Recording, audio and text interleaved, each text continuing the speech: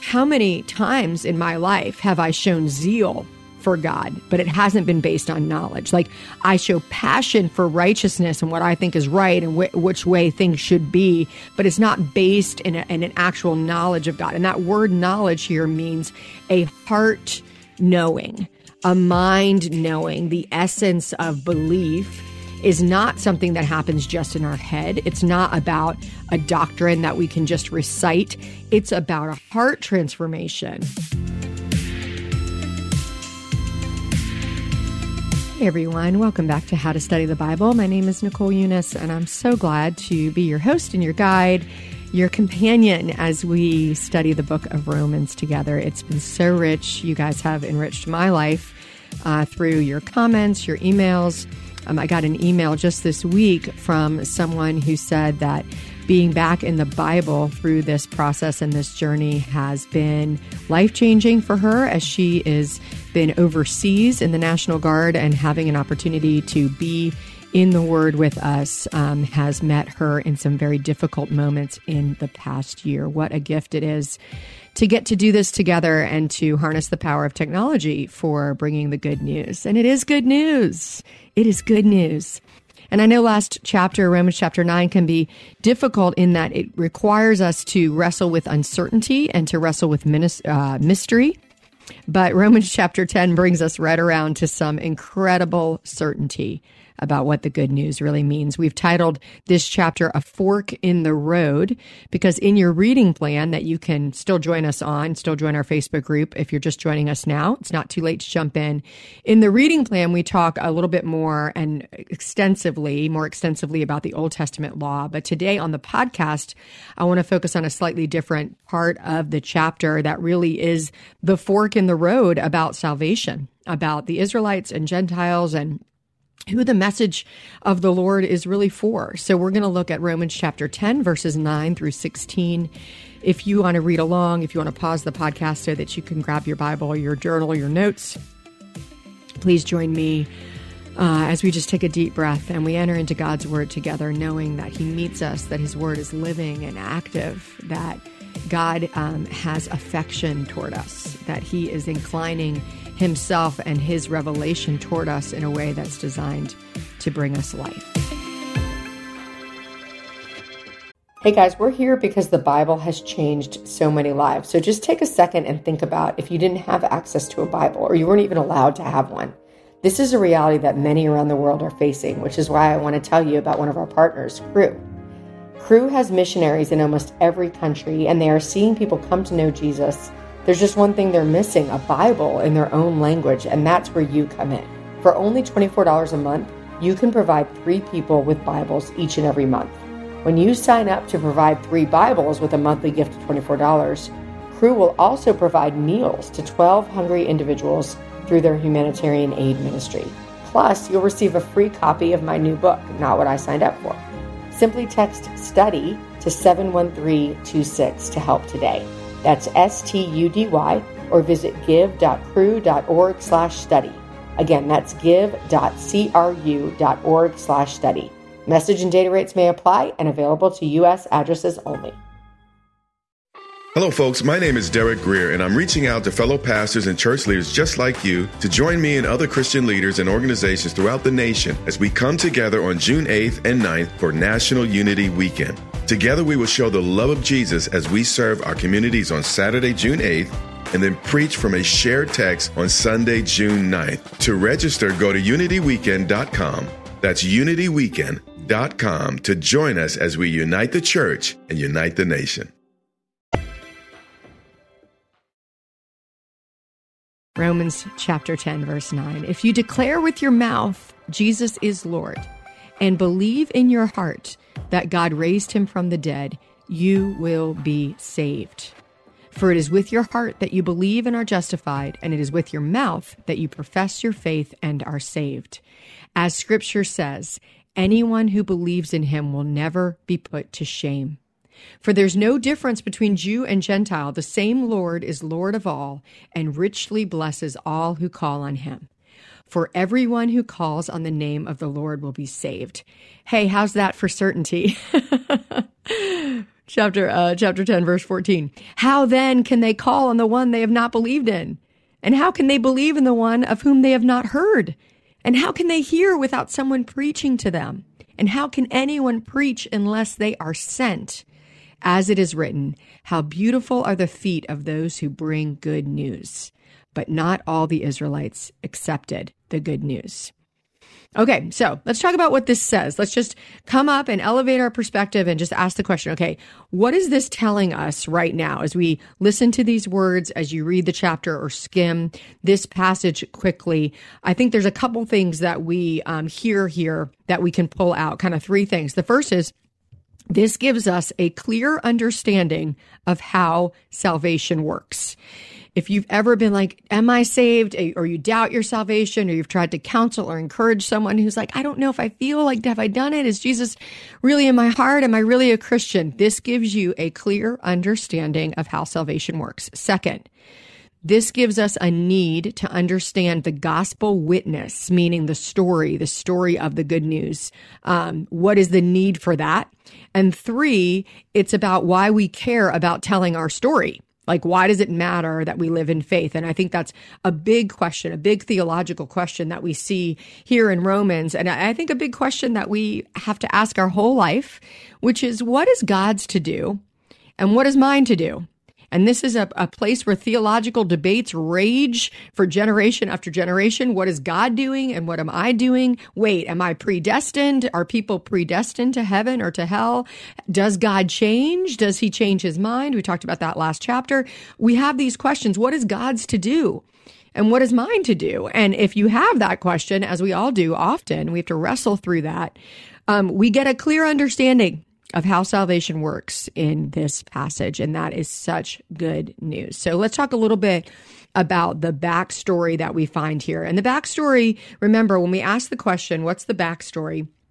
We want to understand the passage that we're reading in the context that it's written. So this is a book. It's a letter that was written at a particular time to a particular people for a particular reason. And we're studying the book together because it gives us a chance to be in that context. So in the big world of like, what's the backstory, you do want to understand this was written at a particular time for a particular people for a particular reason. And we want to know that. We want to understand, what was it written for at the time that it was written? And then when we ask that question, what does it mean? We're building that bridge over to modern day to say, what is the truth here that we can extrapolate that's the same then as it is now? The same truth then as it is now. And this is where we get into really what biblical interpretation is, because we're asking the question, when we read something like women should cover their heads in prayer, is that a contextual, meaning is that about the culture then? And it's about the deeper principle, for instance, the deeper principle there is about respect and worship, respect and order in worship. That's the deeper principle, or are we actually supposed to cover our heads in worship? So that's a thing that goes back and forth with people all the time, is how much is this is like, it matters exactly the same then as it does now. And there's lots of ways that we do that. And that's an ongoing process. So if you can be comfortable with the fact that that's an ongoing process, oftentimes people who want certainty will decide to take everything literally in scripture, like literally meaning this isn't about the culture of the day. It's about forever culture. And the weird thing about that is that Jesus himself didn't do that, nor did Paul. Jesus and Paul often will take scripture and reappropriate it from the Old Testament into the New. They'll say, hey, this is what happened in the Old Testament. This is what it means for us today. And so we do that same thing when we interpret scripture. We're asking the question, what does this mean for us today? It doesn't mean that we can just throw stuff out. In fact, if you just think the Bible agrees with everything that you agree with, then you may need help with your interpretation, because all of us on some level should be uncomfortable with something in scripture. It should give us that pause, like, okay, how do I interpret this? How do I understand it? And there's people who have differing opinions on that interpretation. That's part of being in the body of Christ. But just because there's different interpretations doesn't mean that we shouldn't apply a rigorous interpretive mind to what we're reading. And what we're doing is asking, what did it mean then? And what's the principle for what it means now? Okay, so thankfully, this week in this passage, this piece that we're reading is very clear. Like what it meant then is what it means now, because it's talking about the human heart, right? So what's happened up to this point, though, in chapter 10, before we got to verse 9, is we hear a little bit more about what went on or what is going on with the Israelites. It starts with, hey, Paul, expresses his anguish and his trouble, wishing that everyone, and wanting everyone to be saved. But he also talks about this idea in verse 2, where it says, hey, I can testify about them that they're zealous for God, but their zeal is not based on knowledge. And I don't know, you guys, when I read that today, I was so convicted, like, how many times in my life have I shown zeal for God, but it hasn't been based on knowledge? Like I show passion for righteousness and what I think is right and which way things should be, but it's not based in an actual knowledge of God. And that word knowledge here means a heart knowing, a mind knowing. The essence of belief is not something that happens just in our head. It's not about a doctrine that we can just recite. It's about a heart transformation. And that's what a deep knowing is about. An experience of a person creates a deep knowing, not an experience of facts, not just like doctrine and facts, but truly knowledge. So that's what we're talking about when we're looking at this passage. Is Paul is grieving that there are those out there who are zealous for God, but they don't live in the knowledge of God. And then he begins to lay out what that knowledge is, that through Christ, the righteousness for all has been revealed. And there's no difference between Israelite and Gentile because of the way of salvation that we hear about in the passage that we read. So we want to understand that he's actually saying, hey, this has been revealed to people, but not everyone will accept it. And that's true today, that God is revealing himself to people, but not everyone will accept that knowledge. But then Paul goes on with this very, very certain and optimistic, spirited passage about how we come to know Christ and what does it look like to be saved. And so he talks about this idea of if you confess with your mouth that Jesus is Lord and believe in your heart that God raised him from the dead, you will be saved. P.S. I recommend memorizing that. In fact, this whole passage, at least this first part that talks about salvation, memorizing that. We all need it. We all need this reminder. If you're not sure about your salvation, if you're like, I don't know, I don't feel saved, this is your verse. This is the verse for you. This is a verse about inward belief and outward confession. Okay. And here's a very, very important part in the backstory. This idea of heart. Okay. So it says, if you confess with your mouth that Jesus is Lord, that's easy to understand. Like we can do that. If you believe in your heart that God raised him from the dead, right? So what does the heart mean? In biblical terms, when the heart is used in the Bible, it's not just about emotion. It's not about how you feel. It's about an inward conviction, your intelligence and your will. So setting your will toward a truth. So I'm going to will myself toward a truth. I'm going to turn my body, I'm going to turn my heart and turn my mind toward a truth. And my feelings will follow. If you're going to sit around just hoping that you feel sort of saved, redeemed, not guilty, unashamed, just hoping that feeling is actually telling you that you're a Christian, you're going to be buffeted back and forth by the winds of your emotions. Your feelings are going to take you back and forth. And then you're going to feel very insecure in your faith. But when you understand that when the Bible talks about the heart, it's talking about a fully orbed will. Like, I am going to believe this. Okay. Now, eventually your emotion follows. Eventually, but the battle of our heart is often played out in our emotion. That's the place where the enemy whispers from our past and whispers shame and insecurity in fear into our mind. And we have to do the work of having our mind transformed. Romans chapter 12, we're going to get to that soon, of having our minds transformed to be conformed into the image of Christ. So if you're waiting for your feelings to tell you that you're saved, you're going to be disappointed. Or even more importantly, you're going to be maybe fine today and disappointed tomorrow. You're going to be waffling back and forth. But if you understand that to be saved is to state an outward confession, I believe that Jesus is Lord. Jesus is the Lord of my life.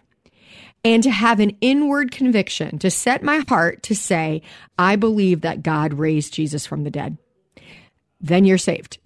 That's the whole thing. Isn't that great? Isn't that so great? So yes, is the Bible deep and full of nuance and story? Yes. Is there so much for us to discover? Yes. Is it hard to understand how to be saved? No, it's not hard to understand how to be saved. That's what I love about the book of Romans is we've got over and over again. I mean, Paul says it 3 different ways. He's like, listen, everyone who calls on the name of the Lord will be saved. If you confess with your mouth, you will be saved. Anyone who believes in him will never be put to shame. Those are just true statements. It is with certainty that you can understand that. And if you're listening right now and you're like, have I done that? Is this just a faith by osmosis? I'm just exploring. Today is the day. This moment is the moment. This is the moment where you can set your will and say, yes, right now, out loud, I'm going to say, God, I confess that Jesus is Lord and that Jesus is Lord of my life. I'm going to live as Jesus is Lord of my life. I'm not Lord of my life anymore. Jesus is Lord of my life. And the second thing you do is that this belief in your heart that God raised Jesus from the dead. Like God proved his love for us and he proved his power over sin and over our sin through the sacrifice of his son. Jesus Christ went to the cross where he did the work of being the ultimate sacrifice for us, past, present, and future, all of our sin. And not only that, it wasn't just a death. It wasn't just like, oh, Jesus is going to sacrifice for us, end of story. No, actually, the death resulted in a resurrection, just as it will for us. So when we say in our heart, I believe that God raised Jesus from the dead, what I'm saying is I believe it's possible to be raised from the dead. I believe in resurrection. I believe that this isn't the end of the story. I believe that Jesus has made a way for me to be at eternal peace with my Father in heaven, that there will be a day when every knee will bow and every tongue will confess that Jesus is Lord, because it's just an ultimate reality that Jesus is Lord. The question is, do I want to turn my will toward that truth? And that's what it means to be a Christian.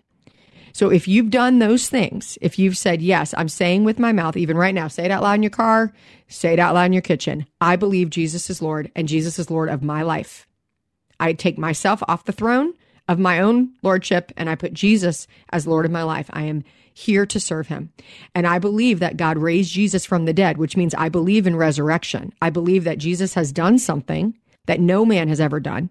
And in doing so, he has made a way for all of us to be resurrected. And if you want to take it even further, I mean, the fruit of that belief, guys, do you know what the fruit of that belief is? We don't have to live in fear. We don't live in fear of death. We don't live in fear of trouble. We don't live in fear of turmoil. We don't live in fear of relational death or physical death, because our spiritual life is secure and eternal. Now, does that mean it's still scary and troubling and hard to live in this world? Absolutely. But there's a way big difference between, man, gosh, I'm struggling today, Lord. I believe in you and you can strengthen me. There's a huge difference between that and actually embodying the fear of death in your life. The fear that you have to protect and control and tribalize and secure all of your stuff because everything could be taken from you. No, the thing that is most important to you, your soul, can never be taken from you when you have confessed that Jesus is Lord and when you believe that God has raised him from the dead. I didn't mean to say all that, y'all, but somebody needed that today. And if that's you and you needed that today, I want you to know that the power of the Holy Spirit is speaking to you today. This message is for you. And for the rest of you who know Jesus as Lord and you're just encouraged to hear this, the next part of this passage is for you. I love this next part of this passage, which is like, look at this good news. But how will people believe it if they don't hear it? And how will they hear it if people aren't out there doing it? And how are they out there doing it if they're not sent out to do it? This is really the crux of the understanding of why we tell our story, why we believe that it is important to witness to our faith, that we aren't just like pawns in God's game and God's just moving pawns around the board and we're not part of it. He's actually inviting us to be part of it. He's saying you are a part of it. The way that the gospel is moved forward in the world is story by story by story. It's your story told to another because your feet are proclaiming the good news where you go. And your faith is built on the story that somebody told you. And what I love here that Paul quotes, he quotes from Isaiah when he says, how beautiful are the feet of those who bring good news. So this is where it's in, verse 15, where it says, how can anyone hear if no one's preaching to them? And how can anyone preach unless they are sent? As it is written, how beautiful are the feet of those who bring good news. This is from Isaiah chapter 52, verse 7. Here's the whole verse. How beautiful on the mountains are the feet of those who bring good news, who proclaim peace, who bring good tidings, who proclaim salvation, who say to Zion, your God reigns. And what's cool about this chapter that I love, the context of Isaiah 52, is that when that prophecy was written, it was written as the good news about being released from captivity and bondage. You can actually find this in your study notes under 1015. It's going to say in your study notes in your NIV Bible, the one I'm using is an NIV study Bible, and it says, this quotation is from Isaiah 52:7, which refers to those who bring the exiles the good news of their imminent release from captivity in Babylonia. Here it applies to gospel preachers who bring the good news of release from captivity to sin. See, this is what the good news is. When we talk about the good news, what we're seeing here is that the good news of salvation is equivocated to the good news in the Old Testament of being released from captivity and bondage. You see, the problem with sin is that it's ultimately creates bondage. It ultimately makes us slaves. And when we realize, oh my gosh, this thing that I thought was good, that makes me feel good, or that my own self-driven agenda or my own way of living in this world is actually, it's actually making me a prisoner. And I'm so trapped by this insecurity, this anxiety, this fear, this greed, this guilt, this people pleasing, whatever the thing is.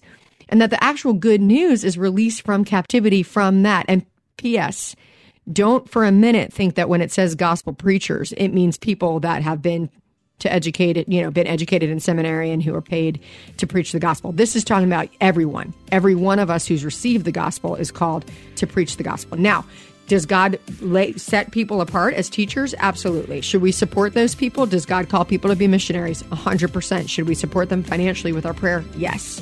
But this is not a pass for all of us, because anyone who's heard the good news should proclaim the good news, because that's how the good news goes to the world. That's what God is telling us in this chapter.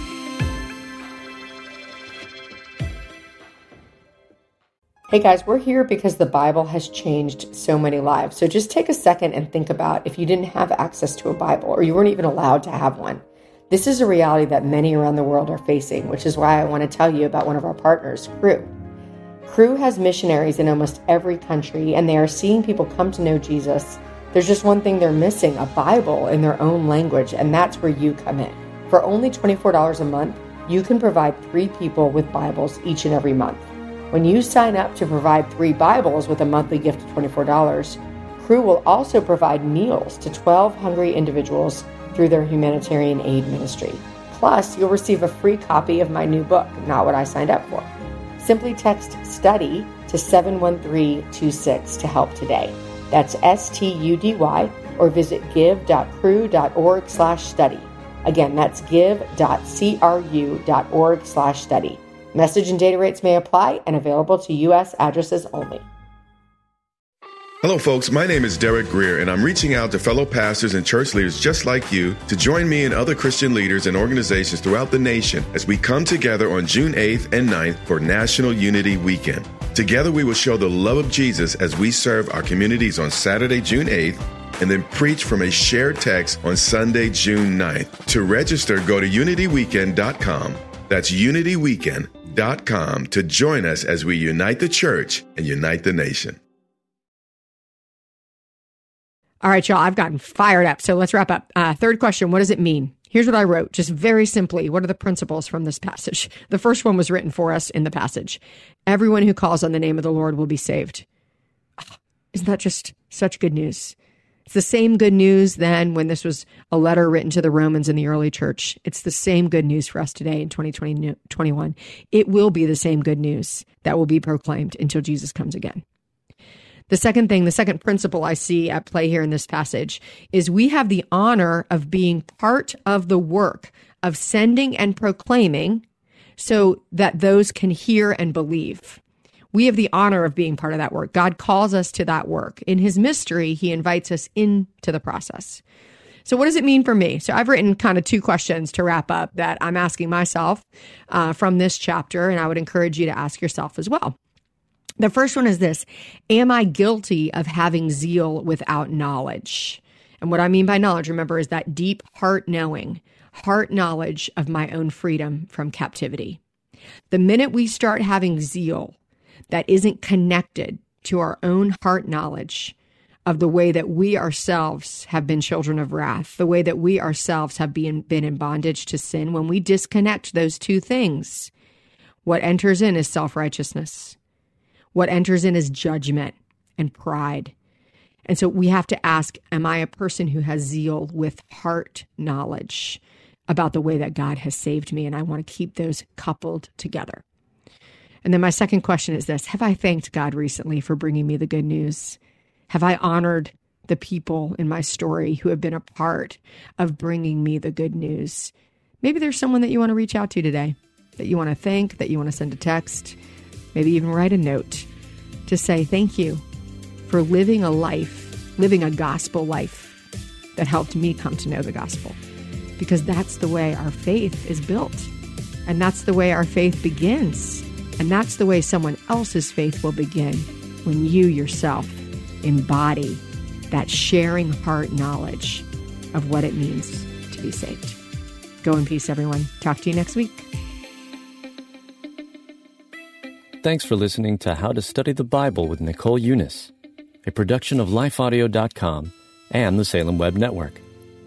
This episode was produced by Kelly Givens and our executive producer, Stephen McGarvey, and edited by Stephen Sanders. If you enjoyed what you heard today, we'd love for you to head over to your favorite podcast app and leave us a review. It really does help people find us. To learn more about Nicole, you can check out her website at NicoleUnice.com. Her book on how to study the Bible is called Help, My Bible is Alive, and you can find a link to that, plus a link to Nicole's site, in today's show notes.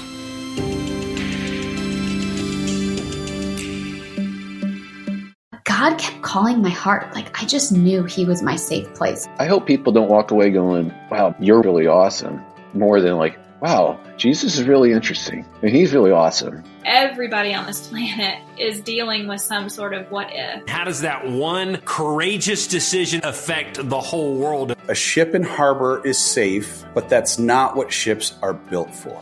If you were encouraged by what you just heard, please search Trevor Talks on your favorite podcast platform or lifeaudio.com.